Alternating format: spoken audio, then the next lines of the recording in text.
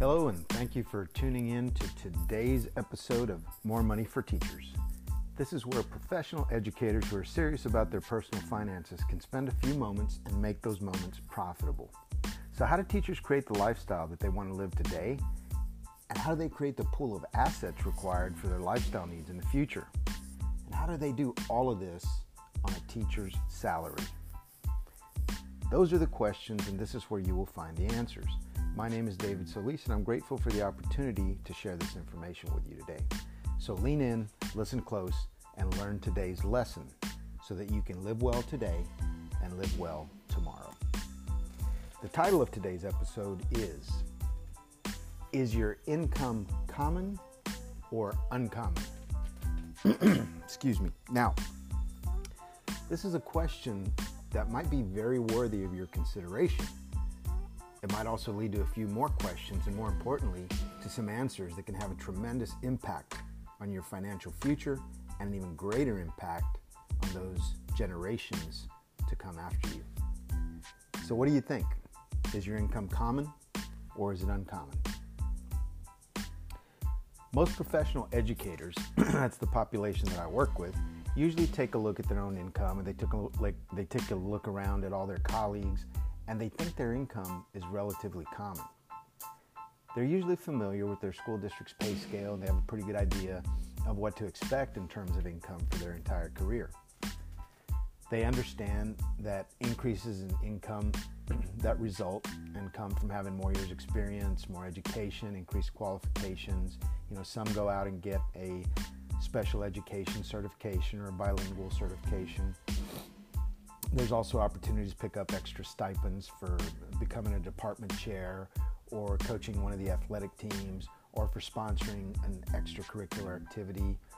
Finally, it's not uncommon for a lot of professional educators to, or not a lot, but some, move into positions as school counselors or move up to becoming a school administrator. And those come with increased pay. Excuse me. So with different contracts and more responsibilities, professional educators who devote their entire working career to the field of education, they do have the ability to move up the income ladder which exists in their profession. It's interesting, though, that regardless of whom this question is asked, whether or not their income is common or uncommon, most respond that their income is common. With the exception of a few school administrators who sit at the very top of the pay scale, that's usually the case. But why is this important? Well, it's important for a couple of reasons. First, it may serve you well to get a much more broad perspective than that of only comparing your income to the income of people around you in your own profession. My suggestion would be to make a comparison relative to every other household in America. If you do this, a new reality will emerge. Let us examine this reality for a first-year teacher, for someone who might be in the middle of their career, and for an experienced teacher who might already be eligible for retirement. If you do a very quick search to look up the hiring pay scales for several school districts in your vicinity, you might find that the starting salary for a new hire, in other words, a teacher with 0 years of experience, might be somewhere in the mid $40,000 range. For those with 15 years of experience, the pay rate might be into the $50,000 range. And for those with 30 plus years of experience, salary ranges in the 60,000s are not uncommon. What is important to understand from these basic statistics is that for virtually every educator from day one, even as a single income household, they're automatically put into the top 50% of all households in America with respect to household income. You see, the cutoff amount to be in the top 50% is $40,078, according to published statistics.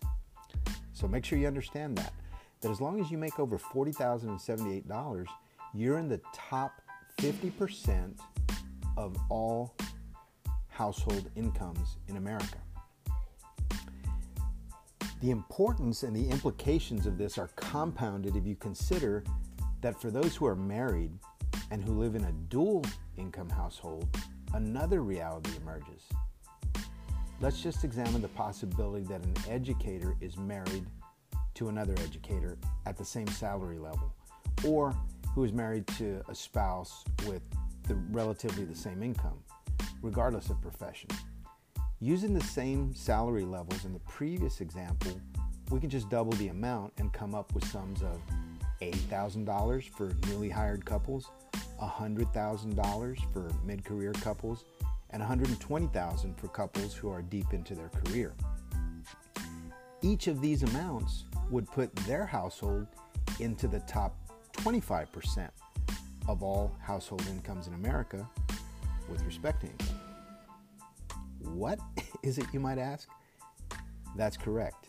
In order to be in the top 25% of households with respect to income, the amount required is just $80,921 according to published statistics. So who's publishing these statistics? I know you're probably asking yourself that question at this point. You might also be thinking and saying, I'm not in the top 25%. I'm not rich. We only make $82,000 combined. This can't be top 25% income level. Before we take a look at where these statistics come from, let's take a look at what happens to those who strive to move up the pay scale and take on the task of acquiring more education and all the certifications required so they can move into administrative roles.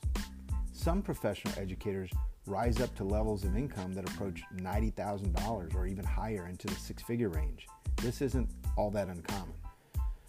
For these professionals that have a working spouse, it's important to note that if their combined income exceeds $140,000, they will now have crossed the threshold into the top 10% of all households in America with respect to income. What? How can this be? We're just educators. We're not rich. We can't be in the top 10% of all households in America with respect to household income. I get this response all the time. I get it. I feel you. You do not think you're rich enough to be in the top 25% or in the top 10%, and you certainly don't feel rich. But for your benefit, know this. The IRS knows you're in the top 25%, and the IRS knows when you're in the top 10%. Furthermore, know and understand this. The IRS looks to people just like you with your income levels to bring in the tax revenue needed to pay for whatever the United States government wants to pay for and whatever the United States government needs to pay for. You may not think you're rich, but the IRS sees you and knows that you have more income than 75% of other households in America when you're in the top 25%, and the IRS sees you and knows that you have more income than 90% of other households in America when you're in the top 10%. Who do you think they're going to go to collect taxes from when they need it? Are they going to go after the people who have more income or less income? Now that you might be paying just a little bit more attention to this podcast, let me ask you the original question again. Is your income common or is it uncommon? Maybe you now realize that if you're in the top 25% of households with respect to income, your income might be a little bit more uncommon than it is common. And if you're in the top 10%, it's definitely more uncommon than common. Do you agree? If you don't, you can just stop listening right now. Just shut me off. But if you do agree that your income is uncommon, I have another question for you.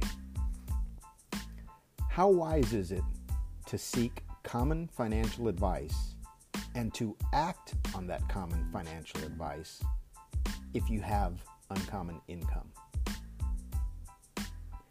If you want to continue going down the trail, only consuming conventional financial advice that is produced for the masses and with the herd mentality that believes groupthink will solve their individual financial concerns, then keep on going.